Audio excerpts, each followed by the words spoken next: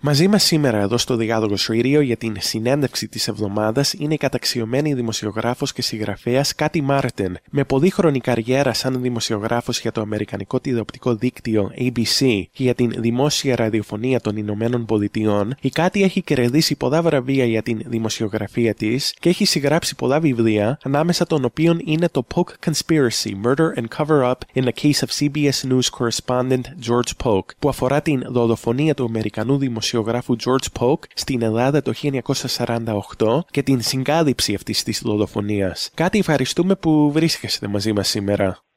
Εγώ σας ευχαριστώ. Η χαρά είναι δική μου. Θα συζητήσουμε την υπόθεση του George Polk σε βάθος στη συνέχεια, αλλά για να ξεκινήσουμε, πείτε μας μερικά λόγια για εσάς και για την δημοσιογραφική και συγγραφική σας καριέρα. With pleasure. I'm an author of 8 books. Με ευχαρίστηση. Έχω συγγράψει 8 βιβλία και ήμουν ανταποκρίτρια για το ABC News και για το National Public Radio. Κατά κύριο λόγο τα βιβλία μου είναι πεζογραφήματα.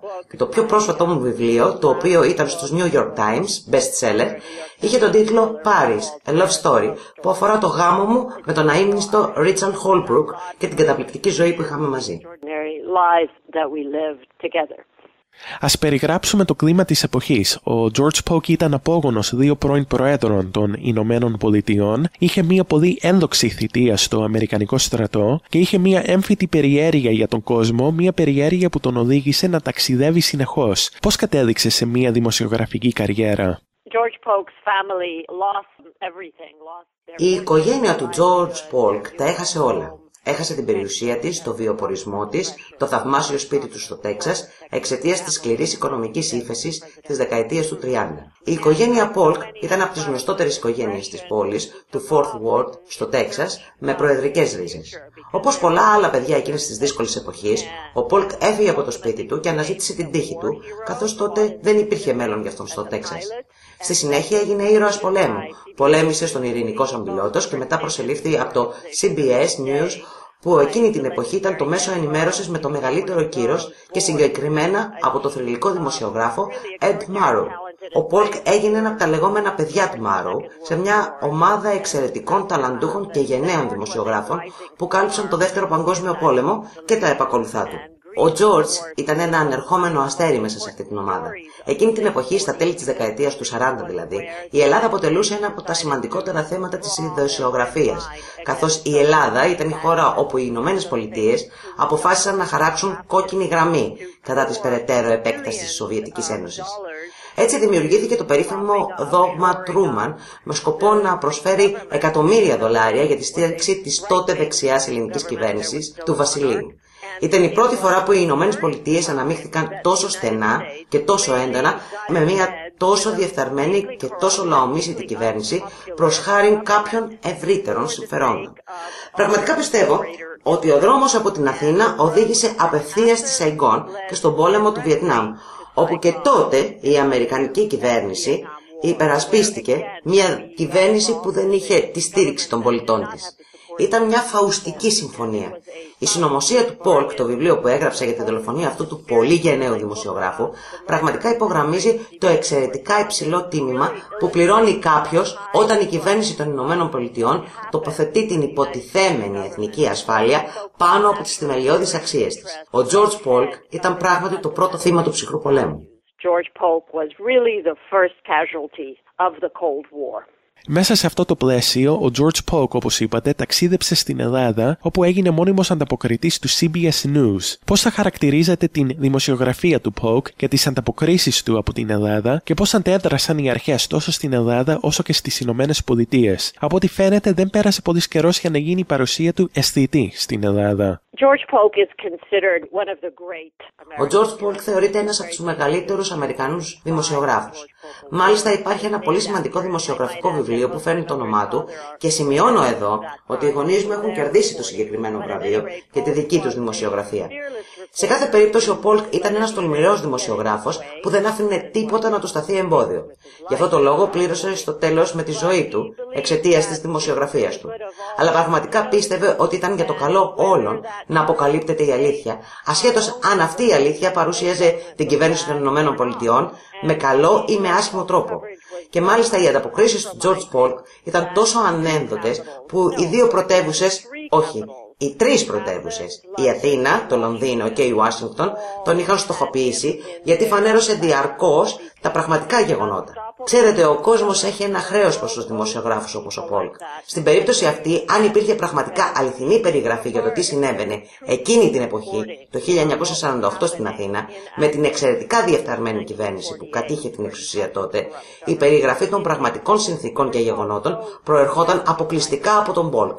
Γι' αυτό το λόγο επιβαλόταν να τον σιωπήσουν. Από ό,τι γράψατε στο βιβλίο σας, δεν πήρε πολύ χρόνο για τον ελληνικό τύπο της εποχής να κατηγορήσει τον Πολκ ότι ήταν κομμουνιστής. Πολύ σωστά. Αυτός ήταν πάντοτε ο γρηγορότερος τρόπος για να καταστρέψεις το όνομα και τη φήμη κάποιου με το να τον αποκαλέσεις κομμουνιστή. Ο Τζορτζ Πολκ ήταν τόσο κομμουνιστής όσο ήταν αστροναύτης. Απλά ήταν ένας αντικειμενικός δημοσιογράφος που είδε πολύ ξεκάθαρα ότι υπήρχαν καλοί και κακοί άνθρωποι και στις δύο πλευρές, αλλά ότι οι κακοί άνθρωποι βρισκόντουσαν στην εξουσία και στηριζόντουσαν από τις Ηνωμένες Πολιτείες με οικονομική ενίσχυση εκατομμυρίων δολαρίων. Ο Πολκ ήταν στην Ελλάδα τότε και έβλεπε ότι η κυβέρνηση απλά ενδιαφερόταν για την παραμονή της στην εξουσία και όχι για το καλό του ελληνικού λαού. Και πραγματικά πίστευε ότι οι Ηνωμένες Πολιτείες δεν έπρεπε να στηρίζουν μια τέτοια κυβέρνηση. Μάλιστα, όπως γράφω στο βιβλίο μου, δεν ήταν μόνο η τότε ελληνική κυβέρνηση που είχε ευθύνες για τη δολοφονία του Πολκ, αλλά και η ίδια η χώρα μου, οι Ηνωμένες Πολιτείες, που έπαιξαν έναν απέσχυντο ρόλο, όχι στο θάνατό του, αλλά στη συγκάλυψη που ακολούθησε. Ενώ ο πιο πιστός μας σύμμαχος, η Μεγάλη Βρετανία, έπαιξε και αυτή καθοριστικό ρόλο στη δολοφονία του Πολκ. Είμαστε στον αέρα με την δημοσιογράφος και συγγραφέας Κάτι Μάρτεν εδώ στο Διάλογος Radio για την συνέντευξη της εβδομάδας και κάτι χωρίς να πούμε όλη την ιστορία που περιγράφεται στο βιβλίο σας. Αυτό που φαίνεται ότι ήταν η σταγόνα που ξεχύλισε το ποτήρι όσον αφορά την παρουσία του Πολκ στην Ελλάδα ήταν μια μοιραία συνάντηση που είχε με τον τότε πρωθυπουργό Κωνσταντίνο Τσαλδάρη λίγες μόλις μέρες πριν από τη δολοφονία του Πολκ. Τι έγινε σε αυτή τη συνάντηση? Ο George Polk έλαβε στοιχεία μέσω μιας ανώνυμης πηγής από την τράπεζα Chase Manhattan Bank των Ηνωμένων Πολιτειών που έδειχναν ότι ο τότε πρωθυπουργός της Ελλάδας, ο κύριος Τσαλδάρης, μόλις είχε καταθέσει ένα πολύ μεγάλο χρηματικό ποσό σε ένα προσωπικό λογαριασμό στην τράπεζα Chase στη Νέα Υόρκη. Και επειδή ο Polk ήταν τόσο λεπτολόγος και τόσο ακριβοδίκαιος, πήγε στον πρωθυπουργό για να πάρει την αντίδρασή του πριν τη μετάδοση της είδησης. Αυτή η κίνηση του Polk δυστυχώς ήταν καταδικαστική, καθώς μέσα σε λίγες μέρες δολοφονήθηκε. Όταν έκανα τη δική μου έρευνα για τη συνωμοσία της δολοφονίας του Polk, είχα την ευκαιρία να μιλήσω με τον πρώην σύμβουλο του Προέδρου Τρούμαν, τον Clark Clifford, και τον ρώτησα τι θα γινόταν σε περίπτωση που ο George Polk ζούσε και είχε την ευκαιρία να μεταδώσει αυτή την είδηση για έναν πρωθυπουργό που στηριζόταν με την οικονομική ενίσχυση των Ηνωμένων Πολιτειών και που είχε τόσο μεγάλες καταθέσεις στην τράπεζα. Και ο Clifford μου είπε ότι θα ήταν αδύνατο για τον Τρούμαν να πάει πίσω στο Κογκρέσο για να ζητήσει περαιτέρω χρηματοδότηση για την Ελλάδα. Έτσι είναι ξεκάθαρο ότι όσον αφορά τον Τσαλδάρη και την ομάδα του, έπρεπε να σκοτώσουν τον Polk για να σωθούν οι ίδιοι. Φυσικά δεν δικαιολογώ τη δολοφονία του, αλλά δυστυχώς τα υψηλότερα δημοσιογραφικά πρότυπα με τα οποία λειτουργούσε ο Polk ήταν εν τέλει τα φόπλακά του. Αυτό που θα έπρεπε να κάνει μόλις έμαθε αυτές τις πληροφορίες ήταν να φύγει από την Ελλάδα και να τις μεταδώσει από ένα πιο ασφαλές σημείο. Αλλά όπως ανέφερα νωρίτερα, ήταν ένας πολύ ευσυνείδητος δημοσιογράφος και πολύ τολμηρός και το πλήρωσε αυτό με τη ζωή του. Η ιστορία για το τι ήξερε ο Polk για τις τραπεζικές καταθέσεις του Τσαλδάρη τελικά δεν διέρευσε ποτέ, μέχρι που την παρουσίασα στο βιβλίο μου. Πρέπει να αναφέρουμε ότι εκείνη την εποχή, εκτός από την διαφθαρμένη δεξιά κυβέρνηση της Ελλάδας, λειτουργούσε ένα πολύ μεγάλο και άκρος επικίνδυνο ακροδεξιό παρακράτος που είχε στενές σχέσεις με την εξουσία και με διάφορες άλλες δυνάμεις και από ό,τι φαίνεται αυτό το παρακράτος κατάφερε να προσεγγίσει τον Polk λίγες μέρες πριν από τη δολοφονία του. Ναι, μπορεί ο πρωθυπουργός να μην τράβηξε τη σκανδάλη, αλλά οι σύμμαχοί του στον υπόκοσμο του Πειραιά, στο επικίνδυνο παρακράτος που λειτουργούσε εκεί, ήταν όντως αυτοί που ευθύνονται για τη δολοφονία του Polk. Μάλιστα έμαθα ποιος ήταν ο πραγματικός δολοφόνος, ποιοι διοργάνωσαν τη δολοφονία του Polk. Και εγώ για πρώτη φορά παρουσίασα όλη αυτή την ιστορία για το τι ακριβώς έγινε και πώς ουσιαστικά στήθηκε η παγίδα για τον Polk. Ο Πολκ ήταν αποφασισμένος πριν φύγει από την Ελλάδα να πάρει συνέντευξη από τον επικεφαλής των κομμουνιστών ανταρτών, τον Μάρκο Βαφιάδη, ο οποίος ήταν κρυμμένος στα βουνά της Βόρειας Ελλάδας. Και έτσι ταξίδευσε στη Θεσσαλονίκη με στόχο να συναντηθεί με τον Μάρκο, μια συνάντηση που κάποια άτομα του είχαν υποσχεθεί. Ήταν όμως παγίδα. Και ο Πολκ έπεσε σε αυτή την παγίδα. Και στη συνέχεια η δεξιά κυβέρνηση ανακάλυψε ένα τεράστιο, φανταστικό σχέδιο για το πώς ο Βαφιάδης και οι αντάρτες του ήταν αυτοί που δολοφόνησαν τον Πολκ. Ένα σχέδιο που δεν είχε κανένα νόημα, καθώς ο Βαφιάδης δεν είχε κανένα συμφέρον από τη δολοφονία του Πολκ, αλλά είχε κάθε συμφέρον να παρουσιάσει τη δική του πλευρά στο Διεθνή Ακροατήριο. Μια από τις πολύ άσχημες επιπτώσεις όλης της ιστορίας είναι μάλιστα ότι υπήρχε ένα δεύτερο θύμα εκτός από τον Πολκ. Ένας Έλληνας δημοσιογράφος, ο Γρηγόρης Τακτόπουλος, ο οποίος συνελήφθη και βασανίστηκε βία έως ότου ομολόγησε για τον ρόλο του στο σχέδιο δολοφονίας του Πολκ. Και έτσι υπήρχαν δύο θύματα. Ο Πολκ, ο οποίος δολοφονήθηκε, και ο Στακτόπουλος, του οποίου η ζωή καταστράφηκε επειδή πέρασε τόσα χρόνια στη φυλακή ενώ ήταν αθώος. Μιλάμε με την δημοσιογράφος και συγγραφέας Κάτι Μάρτεν εδώ στο Διάλογος Radio για την συνέντευξη της εβδομάδας και κάτι μιλάμε εδώ για μια έρευνα που ακολούθησε που ήταν περισσότερο μια προσπάθεια συγκάλυψης και απόκρυψης για το τι πραγματικά έγινε με αυτή τη ψευδή ομολογία και με τη βαθιά εμπλοκή των Αμερικανών και Βρετανών από ό,τι καταλαβαίνω. Σίγουρα, οι Βρετανοί ήταν έως τότε η πρώτη και κυρίαρχη ξένη δύναμη στην Ελλάδα, παρόλο που είχαν παραχωρήσει από τη θέση στις Ηνωμένες Πολιτείες μετά το Δεύτερο Παγκόσμιο Πόλεμο. Ωστόσο, οι Βρετανοί συνέχισαν να είναι βαθιά αναμειγμένοι στις εσωτερικές υποθέσεις της Ελλάδας και με το τότε Βασίλειο και έπαιξαν έναν δόλιο ρόλο στην υπόθεση. Ιδίως οι μυστικές υπηρεσίες της Βρετανίας, MI6. Παρουσιάζω στο βιβλίο την ιστορία μιας Ελληνίδας, η οποία ήταν παντρεμένη με Βρετανό δημοσιογράφο, η οποία ανέλαβε το ρόλο να κρατάει τη χείρα του Πολκ απασχολημένη στο πρώτο διάστημα μετά τη δολοφονία, ενώ ταυτοχρόνως αφαίρεσε κρυφά από το διαμέρισμα του Πολκ ενοχοποιητικά έγγραφα, μεταξύ των οποίων ήταν το γράμμα που είχε λάβει ο Πολκ από την τράπεζα Chase για τον τραπεζικό λογαριασμό που διατηρούσε στις Ηνωμένες Πολιτείες ο Τσαλδάρης. Όταν έγραψε αυτό το βιβλίο, οι περισσότεροι εμπλεκόμενοι ήταν ακόμη εν ζωή, μεταξύ των οποίων ήταν και αυτή η γυναίκα, από την οποία μάλιστα πήρε συνέντευξη, όπως επίσης και από τον Ράντολφ Κούτ, ο οποίος ήταν πράκτορας των Βρετανών μυστικών υπηρεσιών και ο οποίος ήταν και αυτός εμπλεκόμενος στο σχέδιο δολοφονίας του Πολκ. Όλοι αυτοί οι άνθρωποι ήταν ακόμα εν ζωή τότε, καθώς και τα μέλη της οικογένειας Πολκ, οι οποίοι συνεργάστηκαν μαζί μου και που για πρώτη φορά άνοιξαν τα αρχεία τους. Όμως η πιο τυχερή μου στιγμή αφορά το τρίτο θύμα της υπόθεσης Πολκ, ο Ελληνοαμερικανός Jim Kelly, ο οποίος έφτασε τότε στην Ελλάδα για λογαριασμό μιας ομάδας Αμερικανών δημοσιογράφων, που εξαγριωμένοι από τη δολοφονία του συναδέλφου τους, δημιούργησαν μια επιτροπή για να εξερευνήσουν τις πραγματικές αιτίες της δολοφονίας του. Προσέλαβαν λοιπόν τον William Donovan, ο οποίος ήταν ο ιδρυτής της CIA, ως υπεύθυνος για την έρευνα και αναπληρωτής του ήταν ο Kelly, ο οποίος έμαθε για το πραγματικό σχέδιο, για αυτό που συζητήσαμε μόλις τώρα, που οδηγούσε απευθείας στην τότε δεξιά και στο παρακράτος του Πειραιά. Και στη συνέχεια ο Κέλλης αντιμετωπίστηκε με πολύ άσχημο τρόπο, τόσο από τη δεξιά στην Ελλάδα, όσο και από την Ουάσιγκτον, επειδή η ιστορία που ανακάλυψε, η πραγματική ιστορία, δεν ήταν αυτή που ήθελαν να μάθει ο κόσμος, που έλεγε ότι τη βασική ευθύνη την είχαν οι Έλληνες κομμουνιστές και αυτός ο αθώος Έλληνας δημοσιογράφος Τακτόπουλος, ο οποίος εξαναγκάστηκε να ομολογήσει.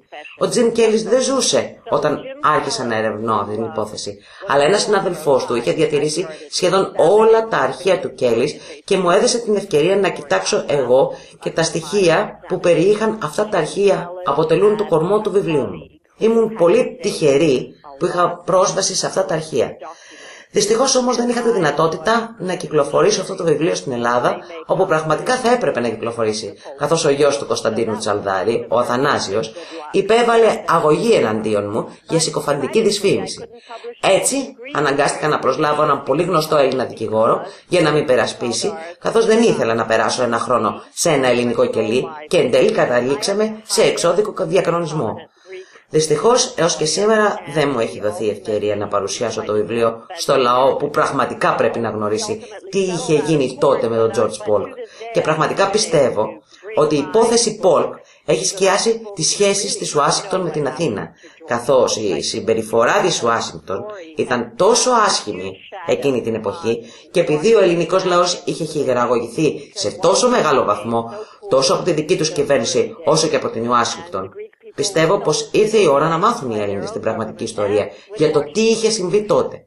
Πρέπει να σημειώσω επίσης ότι μηνύθηκα όχι μόνο από τη δεξιά στην Ελλάδα, αλλά και από τους Βρετανούς, που επίσης ενοχλήθηκαν από το βιβλίο μου και τα συμπεράσματά μου.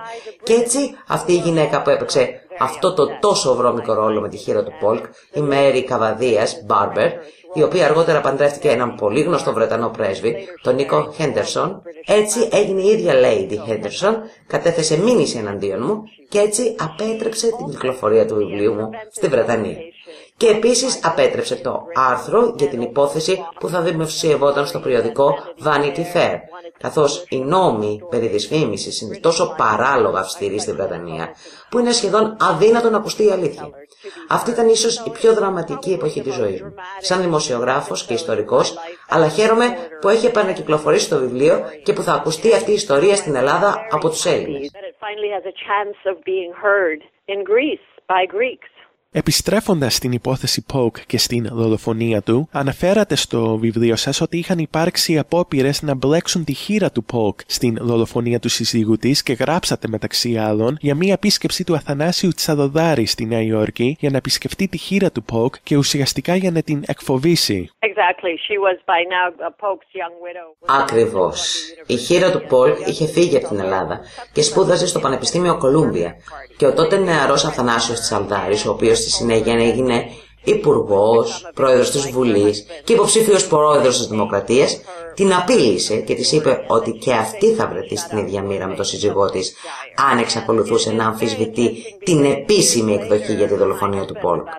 Ουσιαστικά της είπε να το βουλώσει και πως αλλιώς της επιφυλάσσονταν μια άσχημη κατάληξη. Κάτι που έχει ενδιαφέρον είναι ότι μετά από κάποια χρόνια ο σύζυγός μου, ο Ρίτσαρντ Χόλμπρουκ, ο οποίος ήταν επικεφαλής για τα ελληνοκυπριακά θέματα στο State Department, καθόταν δίπλα στον Αθανάσιο Τσαλδάρη σε μια δεξίωση.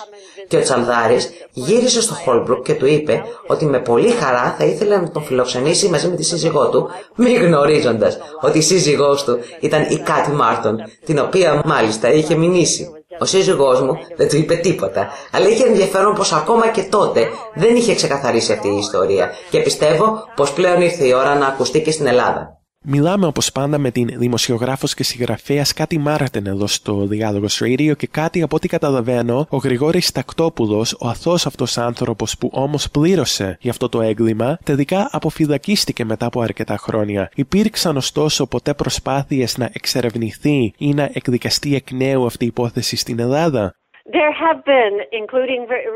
Ναι, όντως υπήρξαν προσπάθειες, ακόμα και αρκετά πρόσφατα, αλλά ποτέ δεν κατόρθωσαν να ανοίξει εκ νέου ο φάκελος της υπόθεσης.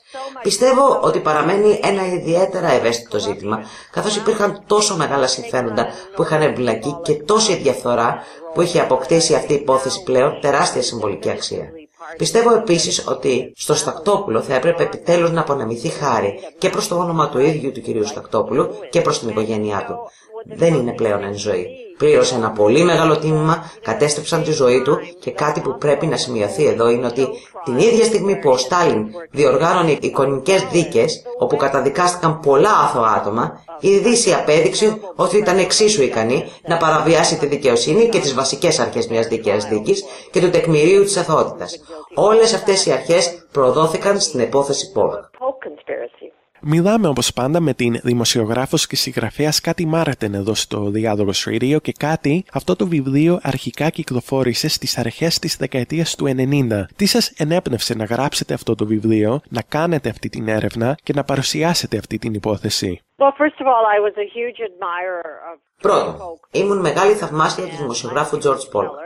Πιστεύω στην αλήθεια και μου αρέσει να εξερευνώ υποθέσεις που φέρεται να έχουν επιληθεί, αλλά που δεν στέκουν κάτω από το πραγματικό έλεγχο. Δεν είχα καμία ιδιαίτερα πολιτική προτίμηση, είμαι παιδί του ψυχρού πολέμου, μεγάλωσα στην κομμουνιστική Ουγγαρία, οι γονείς μου ήταν δημοσιογράφοι που είχαν φυλακιστεί από το κομμουνιστικό καθεστώς τότε και δεν τους είχα δει για μερικά χρόνια όταν ήμουν παιδί. Αν μη τι άλλο, είχα μια κλίση κατά των κομμουνιστών εξαιτίας αυτής της εμπειρίας. Ήμουν και εγώ πρόσφυγας μαζί με τους γονείς μου και αυτή ήταν η προσωπική μου προκατάληψη. Αλλά για μένα η υπόθεση Polk απλά δεν έστηκε. Και στη συνέχεια είχα την καλή τύχη να μάθω κάποιες πολύ σημαντικές πληροφορίες κατά τη διάρκεια της έρευνάς μου. Δεν έχω εξερευνήσει τίποτα άλλο με τόσο βάθος στη ζωή μου. Και πρέπει να σας πω ότι όταν ήμουν στη Θεσσαλονίκη και γνώριζα ήδη ποιοι ήταν οι πραγματικοί δολοφόνοι που διοργάνωσαν τη δολοφονία και το όνομα του εκτελεστή, αισθανόμουν φόβο, καθώς αν ήταν αυτοί οι άνθρωποι ικανοί να σκοτώσουν ένα δημοσιογράφο, τι θα τους σταματούσε να σκοτώσουν άλλον ένα. Αλλά πραγματικά χαίρομαι που έζησα και είχα την ευκαιρία να πω αυτή την ιστορία και αισθάνομαι πολύ καλά που η πραγματική ιστορία του Polk τώρα έχει μια άλλη ευκαιρία να ακουστεί. Γράψατε στο βιβλίο σας ότι με την στήριξη που έδωσαν σε αυτή την συγκεκριμένη δεξιά κυβέρνηση στην Ελλάδα, οι Ηνωμένες Πολιτείες δημιούργησαν ένα τέρας που γρήγορα θα μεγάλωνε και θα ήταν εκτός ελέγχου. Με ποιον τρόπο οδήγησε η εμπλοκή των Ηνωμένων Πολιτείων στην Ελλάδα την εξωτερική πολιτική των ΗΠΑ στη συνέχεια, αλλά και την ανάμειξή τους στην Ελλάδα στις επόμενες δεκαετίες? Ουσιαστικά, ξεπουλήσαμε τις βασικές μας αρχές στην Ελλάδα, συμμετέχοντας σε μια συγκάλυψη και ήταν η πρώτη φορά που συνεργαστήκαμε τόσο βαθιά με μια τόσο διεφθαρμένη κυβέρνηση, αλλά δεν ήταν όμως η τελευταία. Επιμένω ότι ο δρόμος που χαράχτηκε στην Ελλάδα οδήγησε απευθείας στην εμπλοκή των Ηνωμένων Πολιτειών στο Βιετνάμ. Ήταν η εποχή που αρχίσαμε να θυσιάζουμε τα πάντα για το λεγόμενο συμφέρον εθνικής ασφάλειάς μας, αλλά πιστεύω ότι μακροπρόθεσμα αυτή η πολιτική αποτελεί μια φαουστική συμφωνία. Σίγουρα οι Ηνωμένες Πολιτείες έχουν συμφέροντα, αλλά πρέπει πάνω απ' όλα να μείνουν πιστές στις θεμελιώδεις αξίες τους. Κοιτάζοντας την σημερινή κατάσταση στην Ελλάδα, με μια πολύ βαθιά και έντονη οικονομική κρίση που βιώνει η χώρα, με μια μη δημοφιλή κυβέρνηση που όμως έχει την στήριξη της Ευρωπαϊκής Ένωσης και των ξένων δυνάμεων, με την ραγδαία άνοδος της ακροδεξιάς και την επανεμφάνιση του παλιού χάσματος αριστεράς-δεξιάς, πιστεύετε ότι έχουν αλλάξει εν τέλει πολλά στην Ελλάδα σε σχέση με την εποχή του Polk? Πιστεύω ότι η ιστορία του George Polk είναι μια ιστορία ηθικής που θα έπρεπε να διαβάσουν όλοι οι Έλληνες σήμερα. Μια ιστορία που παρουσιάζει τις επιπτώσεις που μπορεί να έχει κάποιος όταν ξεπουλά τις βασικές αρχές του για κάποιο βραχυπρόθεσμο πολιτικό όφελος. Παρουσιάζει ένα πολύ σημαντικό δίδαγμα. Το πως δεν πρέπει να κάνουμε τέτοιους συμβιβασμούς είτε στην Ουάσιγκτον είτε στην Αθήνα και ότι στο τέλος το τίμημα που θα πληρώσουμε είναι πολύ βαρύ. Μιλάμε όπως πάντα με την δημοσιογράφος και συγγραφέας Κάτι Μάρτεν εδώ στο Διάλογος Radio και κλείνοντας το βιβλίο σας The Polk Conspiracy, Murder and Cover-Up in the Case of CBS News Correspondent George Polk πρόσφατα επανακυκλοφόρησε πλέον σε ηλεκτρονική μορφή ως μέρος της σειράς βιβλίων Forbidden Bookshelf. Πείτε μας για αυτή τη νέα έκδοση του βιβλίου αλλά και για την σειρά βιβλίων της απαγορευμένης βιβλιοθήκης. Είμαι πραγματικά πολύ ενθουσιασμένη για το γεγονός ότι το βιβλίο μου είχε μια δεύτερη ευκαιρία να κυκλοφορήσει υπό την αιγίδα της απαγορευμένης βιβλιοθήκης. Η αλήθεια είναι ότι το βιβλίο μου δεν απαγορεύτηκε ακριβώς, ήταν best seller στις ΗΠΑ και ο Μέλ Γκίψον αγόραζε τα δικαιώματα του βιβλίου για να το παρουσιάσει σαν κινηματογραφικό έργο και ελπίζω ακόμα πως θα έχουμε την ευκαιρία να δούμε αυτή την ιστορία στη μεγάλη οθόνη. Δεν μπορώ να πω λοιπόν ότι το βιβλίο μου απαγορεύτηκε εκτός από την Ελλάδα και πιστεύω ότι αυτό είναι ντροπή, καθώς απαγορεύτηκε εξαιτίας της αγωγής που κατέθεσε εναντίον μου ο Αθανάσιος Τσαλδάρης στη δεκαετία του 90. Είμαι ευγνώμων στο Forbidden Bookshelf για την επανακυκλοφορία του βιβλίου, αλλά και για τις προσπάθειες που καταβάλουν τώρα για να κυκλοφορήσει το βιβλίο μου στο ένα μέρος που ακόμα απαγορεύεται, στην Ελλάδα, όπου η δολοφονία αυτού του γενναίου Αμερικανού δημοσιογράφου έλαβε μέρος. Κάτι, σας ευχαριστώ πάρα πολύ που πήρατε το χρόνο να μας μιλήσετε σήμερα εδώ στο Διάλογος Radio και σας ευχαριστώ για την πολύ ενδιαφέρουσα παρουσία που μας έκανες για αυτή την τόσο σημαντική υπόθεση. Η χαρά ήταν δική μου, Μιχάλη, και σας ευχαριστώ πολύ που μου δώσατε την ευκαιρία να παρουσιάσω το βιβλίο μου και αυτή την υπόθεση σε ένα νέο ακροατήριο.